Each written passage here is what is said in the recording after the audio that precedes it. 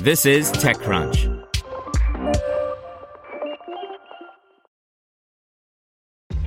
This episode is brought to you by ShipStation. You know, some things take a lot of work, like sending little robots to far-off distant planets. And just as that's challenging, so too is running a successful e-commerce business, especially when there's so much to do. So I want to introduce you all to ShipStation. Now, I love using ShipStation because of its easy-to-use dashboard, which makes managing orders and printing labels a breeze and super smooth. Oh, and the customer service is just out of this world.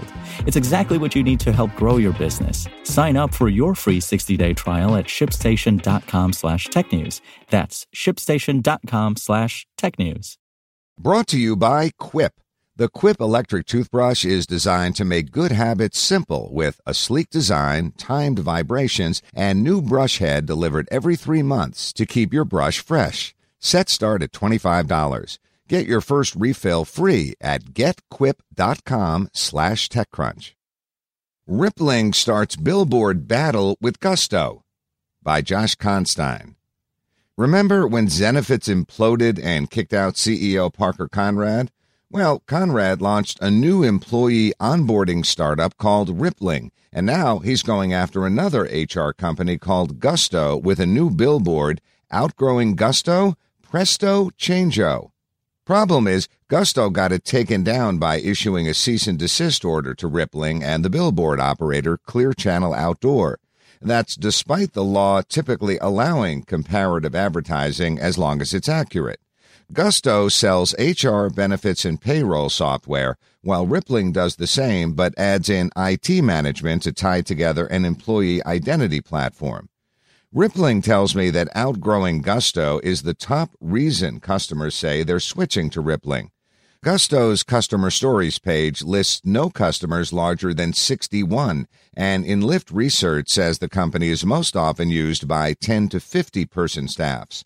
We were one of Gusto's largest customers when we left the platform last year. They were very open about the fact that the product didn't work for businesses of our size. We moved to Rippling last fall and have been extremely happy with it, says Compass Coffee co-founder Michael Haft.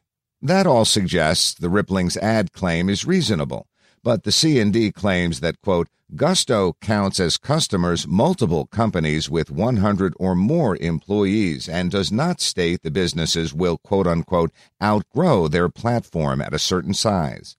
In an email to staff provided to TechCrunch, Rippling CMO Matt Epstein wrote, "We take legal claims seriously, but this one doesn't pass the laugh test. As Gusto says all over their website, they focus on small businesses." So rather than taking Gusto to court or trying to change Clear Channel's mind, Conrad and Rippling did something cheeky.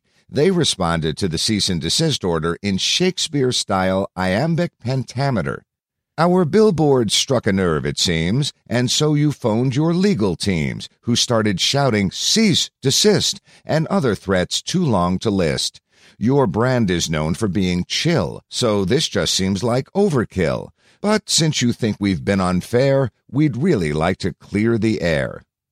Rippling's general counsel, Vanessa Wu, wrote the letter, which goes on to claim that when Gusto tried to scale itself, we saw what you took off the shelf. Your software fell a little short. You needed Workday for support, asserting that Gusto's own HR tool couldn't handle its 1,000-plus employees and needed to turn to a bigger enterprise vendor. The letter concludes with the implication that Gusto should drop the cease and desist and instead compete on merit. So Gusto, do not fear our sign. Our mission and our goals align. Let's keep this conflict dignified and let the customers decide. Epstein tells me that while the folks across the street may find competition upsetting, customers win when companies push each other to do better. We hope our lighthearted poem gets this debate back down to earth, and we look forward to competing in the marketplace. Now, Rippling might think this whole thing was slick or funny, but it comes off a bit lame and try-hard. These are far from 8-mile-worthy battle rhymes. If it really wanted to let customers decide, it could have just accepted the C&D and moved on, or not run the billboard at all. It still has 4 others running that don't slam competitors. That said, Gusto does look petty trying to block the billboard and hide that it's unequipped to support massive teams. We reached out to Gusto over the weekend and again today asking for comment, whether it'll drop the C&D if it's trying to get Rippling's bus ads dropped too, and if it does in fact use Workday internally. We heard back from Gusto's PR representative Paul Leffler, who claimed that, quote, "This is common business practice in maintaining a brand," saying that for Gusto, a core but not exclusive focus are small businesses, and admits that as Gusto itself has grown to become a large-scale company, we have different needs than many of our customers and transition to Workday. Finally, he declares that we're excited to see more companies create new solutions that make it easier for businesses to take care of and support their teams, despite threatening to sue one that was. If Gusto itself grew out of Gusto, an ad asking if its customers are too seems wholly accurate. Given Gusto has raised $516 million, 10 times what Rippling has, you'd think it could just outspend Rippling on advertising or invest in building the enterprise HR tool so customers really couldn't outgrow it. They're both Y Combinator companies with Kleiner Perkins as a major investor. Conflict of interest? So perhaps they can still bury the hatchet.